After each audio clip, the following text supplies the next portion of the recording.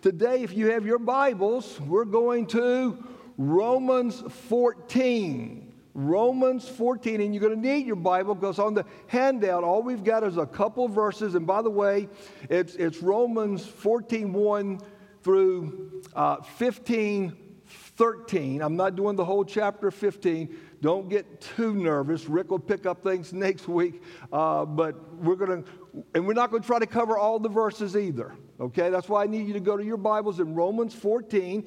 And when we say Romans, we've been in Romans for quite a while now. And when it comes to Romans, there's some thoughts that ought to immediately come to your mind. Romans is a doctrinal book primarily. It's going to teach us what we believe.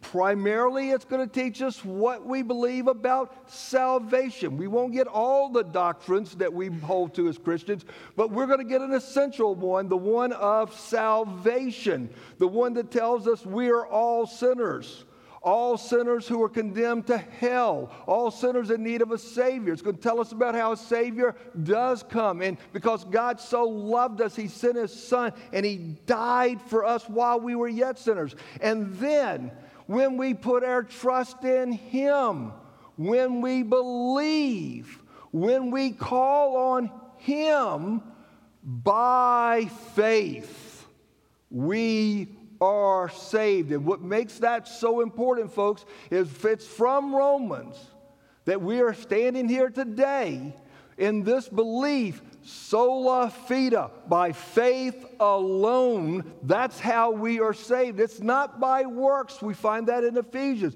We find in Galatians that we're not to be keeping the law. That's not going to save us. Romans sums all of that up for us. And as Julie prayed, when we get saved, He gives to us His righteousness.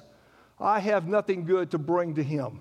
He gives me His righteousness, and I am justified. And now that I am saved, I begin to live the Christian life. Now, when it comes to the great verses of Romans, there are lots of them. But just as a reminder, as we're launching into this message in chapter 14, Romans 1:16, for I am not ashamed of the gospel, for it is the power of God for salvation. It is the power of God for salvation to everyone. Wow, not just a handful, to everyone who believes, to the Jew first and also to the Greek, to the Gentile. Now, Romans is telling me what to believe, but it's also going to tell me how to behave. Now that I'm a Christian, how do I live the Christian life? Things are going to be different as a Christian. We come to chapter 12, and he starts laying out things for us to do, actions to take. And one of the things that Paul will emphasize over and over on the difference of a Christian is that Christians live in unity. In this room, the differences, infinitesimal, how do I say that word, Rick? I mean, it's just so numerous. The difference is we've got Kentucky here, and he likes Kentucky, and some of you like Duke, and some of you like North Carolina, and we got the Braves fan, and we got the Dodgers fan, and we got old, and we got young, and we got people who have been, with doctor's degrees, and others never graduated from high school. I mean, we've got all kinds of differences, and here's what happens when you become part of the church. We all become part of one body. One body. And in this one body, though we are different, spiritually different, there are 7 spiritual gifts in Romans chapter 12 that make all of us think differently and act differently and do things that are different because of those gifts that we have. We're different. But here's what Paul says: I want you to live in harmony. Live in harmony with one another. Now, what does that mean, harmony? We've got a praise band, and they play different instruments. Not all the same instrument. Harmony is when they are playing the same song. They're on the same page. And as Christians, we're to be on the same page. Now, as we're coming to Romans 14, there's a transition taking place. There's been a lot of things Paul has given to us to do. Now Paul needs to address some immediate things that are happening in the Roman church. And because there's some immediate things that need to be taken care of, I titled the message simply, Immediate Actions Needed. He needs them to take care of some things that are happening with them right now. The new church, that's what it is. We could call it the early church, but the new church, and it's a new church. We don't have a church in the Old Testament. Jesus comes along, and up at Caesarea Philippi, David, he says, I'm going to build my church. What's that? I'm building a church. And in Acts chapter 2, the church is born. Now, all of a sudden, people of all different races and nations, Gentiles, are coming into the church. And as they're coming in, they're starting to ask questions. What does it mean to be a Christian? I'm a Jew who has become a Christian.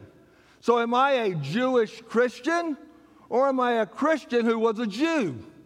Gentiles, I'm a Gentile who has become a Christian, or am I a Christian who used to be a Gentile? And there's all these questions. What do we do? What is the actions of a believer? Well, Paul's going to deal with two areas in chapter 14. And my Bible teacher on how to study the Bible, Dr. Fink, he's been in my ear all week. Keep the main thing the main thing. Well, here's the main thing. Paul's going to deal with two areas with the Roman believers who are Jews and Gentiles to help them resolve some issues, some conflicts, some challenges that could lead to division. What are those two areas? Don't laugh. Diet and days. That's the two areas he's got to deal with in chapter 14. The diet and the days. Let me show you in Scripture. Here we go, Romans 14. It'll be on the screen, but look it in your Bible. Chapter 14, verse 1 says this. As for the one who is weak in faith, welcome him, but not to quarrel over opinions. Now, circle that word opinions. Hold on to it. We'll come back. Verse 2. Each person believes he may eat anything, while the weak person eats only vegetables. Let not the one who eats despise the one who abstains. And let not the one who abstains pass judgment on the one who eats, for God has welcomed him. Who are you to pass judgment on the servant of another? It is before his own master that he will stands or falls. And he will be upheld, for the Lord is able to make him stand. One person esteems one day as better than another, while another esteems all days alike. Each one should be fully convinced in his own mind. Verse 6. For the one who observes the day observes it to honor the Lord. The one who eats in honor of the Lord, since he gives thanks to God, while the one who abstains in honor of the Lord and gives thanks to God. And right now, what you just read is as clear as mud. What in the world? What is this all about? Well, listen. there's a difference of opinions regarding the diet and regarding the days. What matters the most? Everybody got it? No, you don't have it. You don't. What in the world is Paul talking about here in chapter 14? All right. We have Jewish people coming to know the Lord. And as they come to know the Lord, they bring with them the Old Testament law. And with the Old Testament law, there are dietary laws. Are they still to be practiced? Well, let's see what the law says. The law says this: speak to the people of Israel, saying, these are the living things that you may eat among all the animals that are on the earth. You may eat any animal with divided hooves and that chews the cud. Now, you're still looking at me like, what are you talking about? Divided hooves and chews the cud. Well, fortunately, your pastor grew up on a farm. And I know about divided hooves and chewing the cud. Here is an example of divided hooves. That's a Holstein cow where you get milk from. But you also eat her at McDonald's. And she's okay to eat because she's got divided hooves. I also, but didn't, could have shown you a picture of a cow chewing her cud. To understand chewing the cud, just chew your mouth like you're chewing gum right now. That's the idea of a cow chewing her cud. When a cow goes to the trough, she eats, she then goes, lays down, and then she brings the food back up and re-chews it. By the way, that's the word meditation in Psalms 1, that you eat and then you chew on it. That's what's allowed. Now, watch this. Verse 7. The pig, though it has divided hooves, the pig does not chew the cud. It is unclean for you. What does that mean? It means no bacon for you.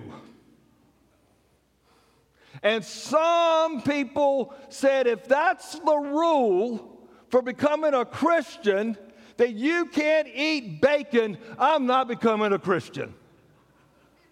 Now, here's what's happening in Rome.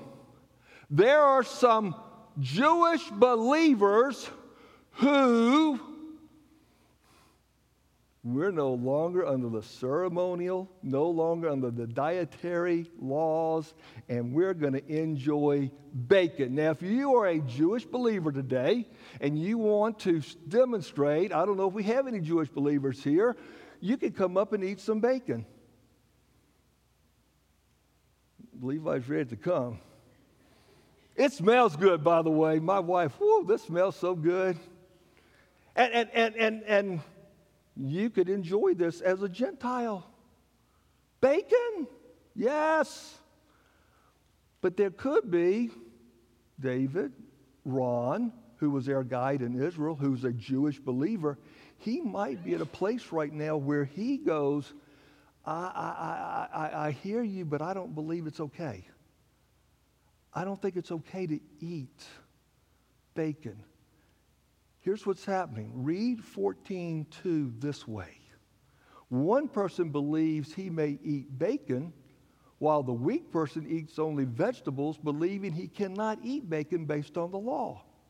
That's how you understand verse 2. Now, the Gentiles are having some problems too, and they get really addressed more in 1 Corinthians, but just to make sure you know they're having a problem too,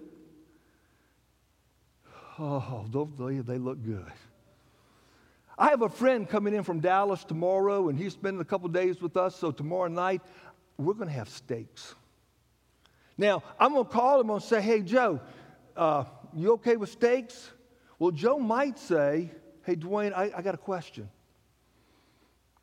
Have those steaks been offered to idols? Joe, what difference does it make? Oh, it matters to me, Dwayne. I got saved out of a culture in which the meat was offered to idols, and they've got all these idols, and I can't eat meat that's been offered to idols. What? Oh, I'm telling you, I can't. Well, Joe, I'm telling you, I got saved, and I learned there's no such thing as idols. There's only one God, so why would you think there's an idol? The idols don't exist. That's false. So I'm enjoying the red meat. He says, no. So let's read 14:12 this way. 14:2 this way. One person believes he may eat a steak that's been offered to an idol because there's no such thing as an idol, while the other believes that they cannot eat a steak that has been offered to an idol. This is the problem that is at Rome. And it's not just with the diet. It's with the day. One person esteems one day as better than the other, while another esteems all days alike. Each one should be fully convinced in his own mind. I mean, folks, we have this right now in the 21st century. There's denominations that yesterday met because they believe you're still supposed to meet on the Sabbath. We're meeting here on the Lord's Day, the first day of the week, but that's not really clear. We don't know if this is really the first day of the week, but this is the day we have chosen.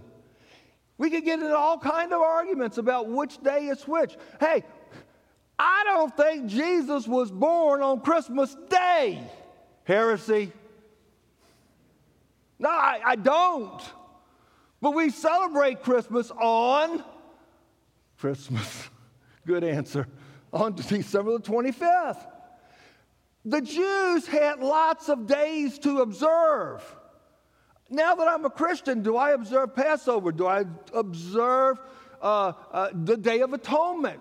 They're asking all kinds of questions. Which days do we serve? Which days do we worship? Now, let's get something clear. What the Romans are dealing with are preferences. These are not doctrinal issues.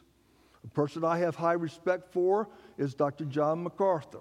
I read behind him, listen to his sermons, and John MacArthur says, when you're reading Romans 14, read of a man that is writing a gentle note. He's not being stern. Stern is Galatians, who has bewitched you. This has nothing to do with salvation. Whether you eat bacon or not has nothing to do with salvation. But in Galatians, Paul had to even say, Paul says, Peter, you've got to stop what you're doing, because Peter had moved to the place where if you want to become a Christian, you have to become a Jew first. And men, that means getting circumcised. What? I think you raised the standard for getting saved pretty high right there. And there were other things that had to take place. And Peter is out of line. When it comes to doctrinal things, Paul is stern. Right now, he knows people are trying to work through a transition. What should they do? What shouldn't they do? And here's what's happened that's made this difficult. What's made this difficult is some of the believers have moved it to the level of this is how it must be. I believe it's okay to eat bacon. Now, you're going to eat bacon. The person who says, I don't believe it's okay to eat bacon, is saying, you are wrong for eating bacon. They've taken it to too high of a level. They're struggling over their differences of opinion. That was verse 1. That was verse 1, wasn't it? Didn't it say not to quarrel over your opinions? He didn't say over your doctrine. Rick, we're to contend for the faith. That's a strong word in Jude. Is that not correct? When it comes to the fundamentals of the faith, we don't budge. Eating bacon, we budge. Okay? Hopefully this is starting to make sense. Now watch this. Here we go. I'm going back to verse 1 just to show you again. Here's what Paul now wants you to do. To the person who is weak, who thinks you should not eat bacon, welcome him. Welcome him. As people are growing, welcome them. Give them time. Give them some space. Give them some room to figure things out. But don't kick them out because they say they can't eat bacon. Don't do that. Give them room. Welcome them. And then verse 13 he says, therefore let us not pass judgment on the one any longer, but rather decide never to put a stumbling block or hindrance in the way of a brother. Oh. Now, listen, full disclosure, there is a whole lot here that I'm not going to touch today. We'll be here till the family meeting starts. Okay? I'm leaving a lot of stuff out. A lot of you have prayed. I appreciate the prayers. I said to Bob, how many different ways can we go to Washington, D.C. from Winston-Salem? Well, the many ways you can get to D.C. right now is the many directions I can go with this sermon. There's a lot of stuff here. But I believe the Lord has, through a lot of prayer, brought me to give just a very precise few statements to you about how we're supposed to respond to one another. And one of those responses is verse 13. I'm not going to do something to cause other people to stumble, which means this. If my brother cannot in good conscience eat bacon, then I'm not going to put bacon before him. I'm not going to eat it in front of him. Watch verse 15. For if your brother is grieved by what you eat, you are no longer walking in Rick's message, love. David Peters, you're going to eat bacon. I can't do it. Ron, he's a Jew, he's a Christian, you're going to eat bacon. I can't do it. Then I'm not going to make them. As a matter of fact, I'm not going to eat bacon around them. I'll eat it at my house, but I'm not going to eat it with them. I'm not going to make them stumble. They're not able yet to do this with a good conscience. Now, is it about bacon? No. Because now Paul drops the main thing. This is where we all have to get. And it's verse 17. And I ask you to look in your Bibles because you want verse 17. For the kingdom of God is not a matter of eating and drinking. But, there it is, but, you see that word, he's trying to tell you something. But, what's the kingdom of God? Righteousness, peace, and joy in the Holy Spirit. That's a game changer, folks. I'm holding off on going in a lot of directions right now, but that will mess up a whole lot of denominations, including Baptists, on what we emphasize. It's about righteousness. It's about peace. And it's about joy. Oh, wow. It's not about what you're eating and what you're drinking and what day it is. Nope. And then Paul moves to another conclusion. And we jump to verse 19. Now, verse 19, get ready. Because we have at this church a theme to pursue. Well, here comes the pursue word. So let us pursue what makes for peace and for mutual upbuilding. How am I supposed to live as a believer at Salem Baptist Church? I'm supposed to be pursuing what makes for peace and for mutual upbuilding. I don't understand what you're saying. Let's try another version. Therefore, let us pursue the things which make for peace and the things by which one may edify another. Edify, build up. I'm supposed to be doing things with you. You're to be doing things with me that's going to bring peace to us and build us up. Here's another version. So then let us aim for harmony in the church and try to build each other up. Oh, wow. Wow. Verse 19 says that we're supposed to aim for harmony. That's the idea of peace, harmony, getting along with one another, and then building each other up.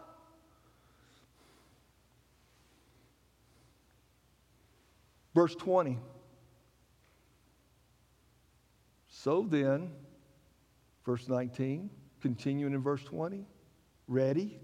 There it is. Do not, for the sake of food, destroy the work of God. Ouch. Pursue, but now protect God's work. Do not, for the sake of food, destroy the work of God. Another version, do not tear down God's work because of food. Is that clear? Because of a preference.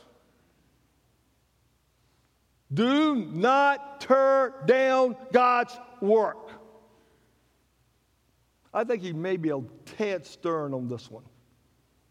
Do not tear down. So folks, put 19 and 20 together.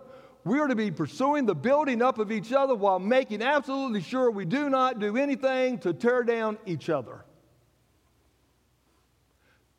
That's how we relate to each other in this local church body.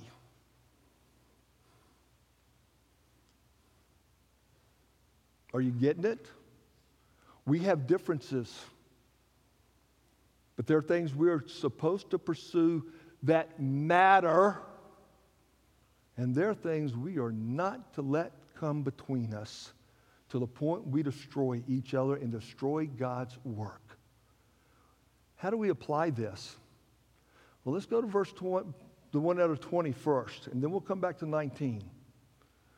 You and I must be aware and alert that we can, with our opinions, destroy, tear up, tear down, tear apart God's work. Now read it. You have the ability with your attitude and your actions to destroy what God's doing.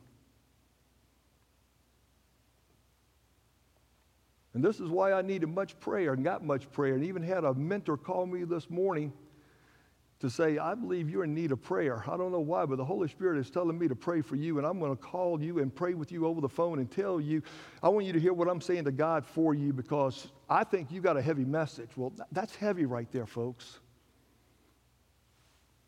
because it's convicting. You and I can tear apart God's work.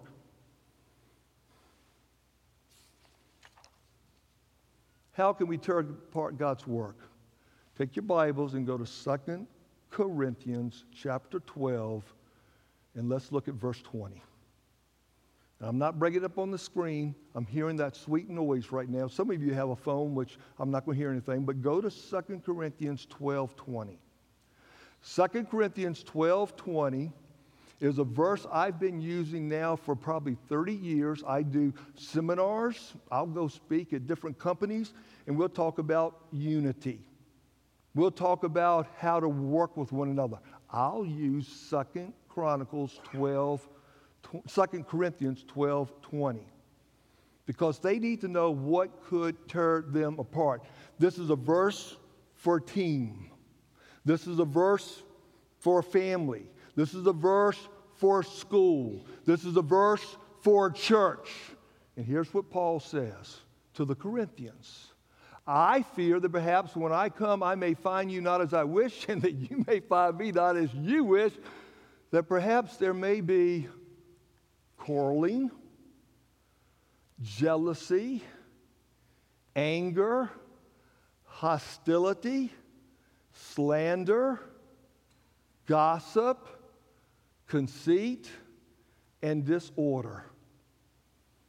And really, the disorder is coming because of all the others. Another version will say it this way. I do admit that I have fears that when I come, you'll disappoint me and I'll disappoint you. And in frustration with one another, with each other, everything will fall to pieces. VW, we need to be getting ourselves prepared for a new pastor.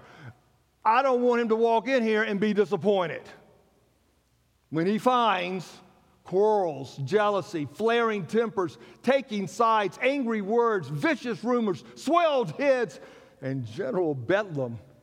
Woo! For I'm afraid that when I come, I may not find you as I want you to be, and you may not find me as you want me to be. I fear there may be quarreling, jealousy, outbursts of anger, factions, that's taken aside, hostilities, slander, gossip, arrogance, conceit, and disorder. He's got some serious fears here, does he not?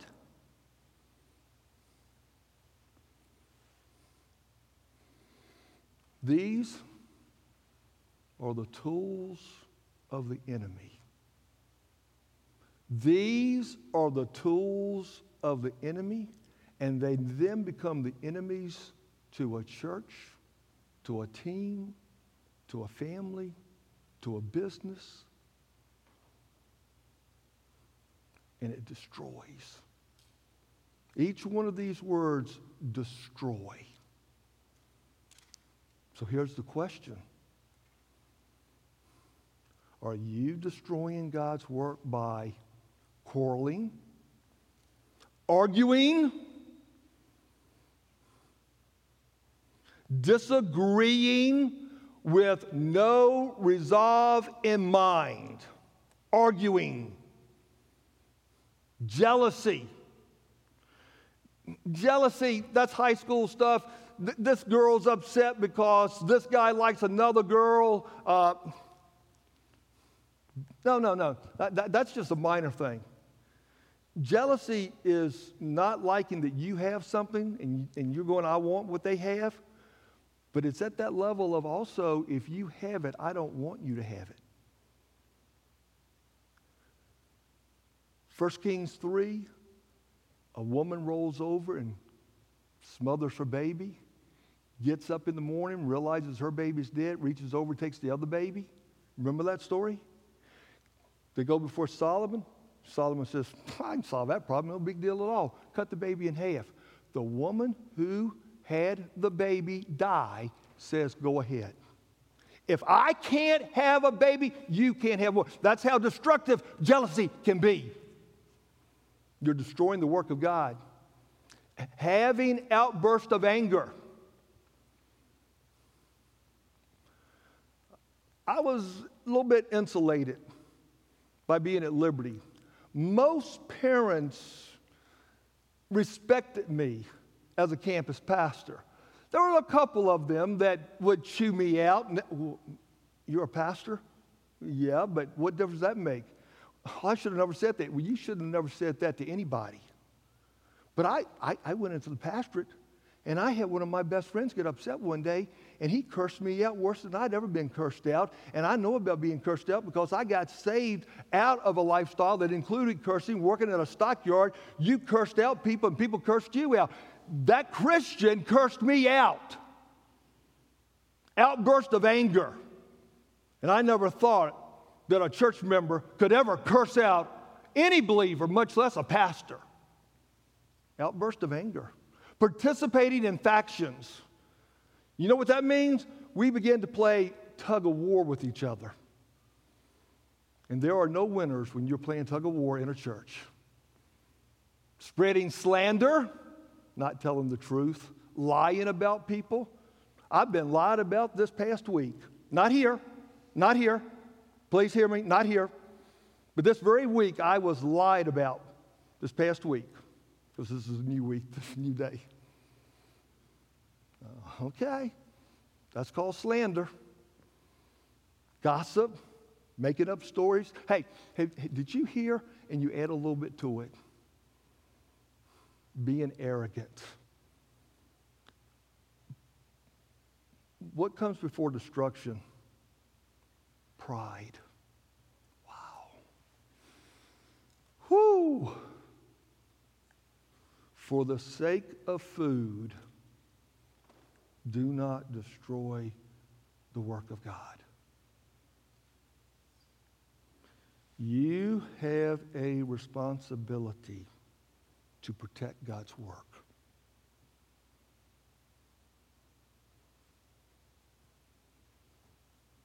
Choose your actions carefully on the things that you disagree with.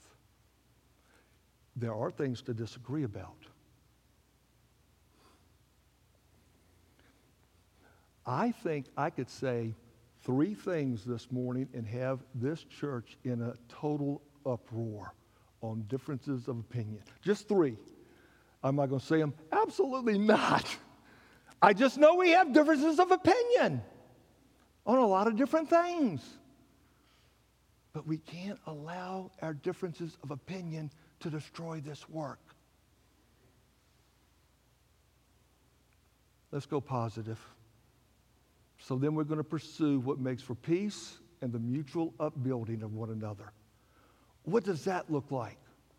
What does that look like? Well,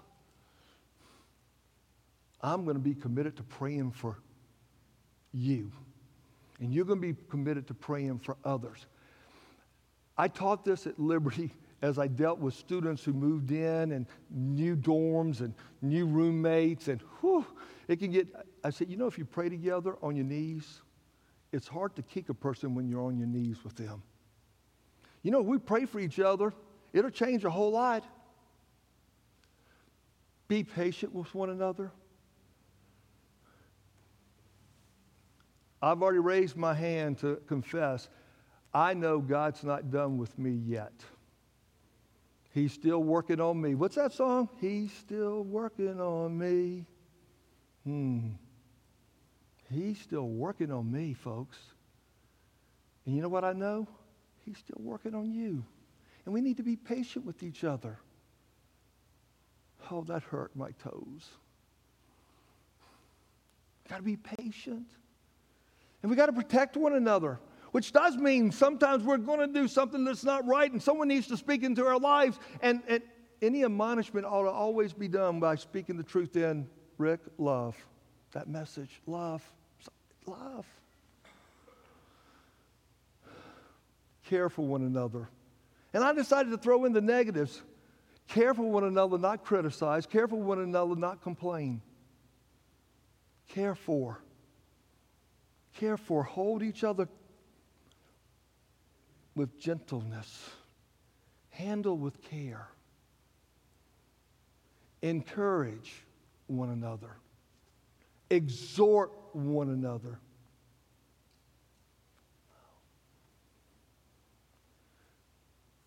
Basketball, Conrad, I saw it happen with Kentucky. They have players that will miss foul shots. I know it's shocking. And do you know what those players do when a Kentucky basketball player misses a foul shot? They seek to encourage them, not destroy them. Why'd you miss that shot? We're going to lose. They don't do that. Hey, buddy, you can make the next one. You can make the next one. That's called encouraging and exhorting. And folks, I have 56 one another's on my website called Date the Word. 56 positive one another's to do for each other that I could give every one of you right now. 56. In other words, there are a lot of things we could be doing to build each other up. Are you building others up or tearing others down? Practical application. As you relate to people, are you more like marbles or grapes? Marbles. Hard. And give me a word that begins with I. They are, come on, inflexible. Marbles don't give. Now, listen. As believers, there are times we're to be inflexible. I'm not budging. There's only one way to heaven. Amen? How in the world does he die on a cross if there's other ways to get to heaven? There's only one way. I believe there's only two genders. I'm not budging. I believe, whoever thought we'd have to say that, but we have to say it, don't we? I believe that marriage is for a husband and a wife, a man and a woman who become a husband and a wife. I'm not budging. These are doctrinal issues, preferences. We're never going to get anything done when we're marbles. Grapes. You can't hardly hear anything. Grapes mesh together. They're flexible. They give each other room. And if you squeeze them tight together, they make grape juice. Welch's grape juice, by the way, the best there is. And if we come together with flexibility and we support one another, oh, that's one of those one another's, and we pray for one another, and we love on one another, and we encourage one another, we can make some great Welch's grape juice together. And you got to decide, are you going to be a marble at this church or a grape at this church? Here's the immediate action. We are to be pursuing. What's that word mean? Running hard after. Pursuing the building up of each other while making absolutely sure we do not do anything to tear down each other and destroy the work of God. And I heard amens. If you're watching the Greg Gutfeld show, you would hear the word period. That's for you that watch that. Period. This settles it. If you got your cameras and you want the note, take a picture. That's what we're supposed to be doing from Romans 14. With each other, with our opinions. Let's pray. Father, this morning, we have differences of opinion. Sports world, entertainment world, business world, school world, even in our church world, we have differences of opinion. Help us today to not move our opinions to a place where we think they are inflexible doctrines that bring about division and destroys this work. May there be a spirit in this room of every believer to pursue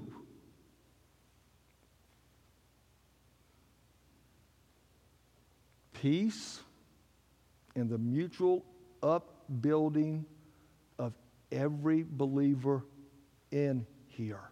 May that be our passion. I want to help a fellow believer become better. I want to be an instrument in your hand to help them. And may we commit ourselves not to doing anything that would destroy someone else. This morning in your seats, inventory time. I don't want you to raise your hand. I don't want you to come forward. I just want you to be very honest with God. God, I think I needed this message. I know I needed it.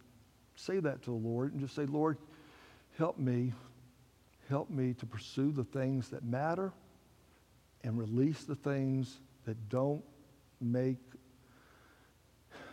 they're not valuable to pursue.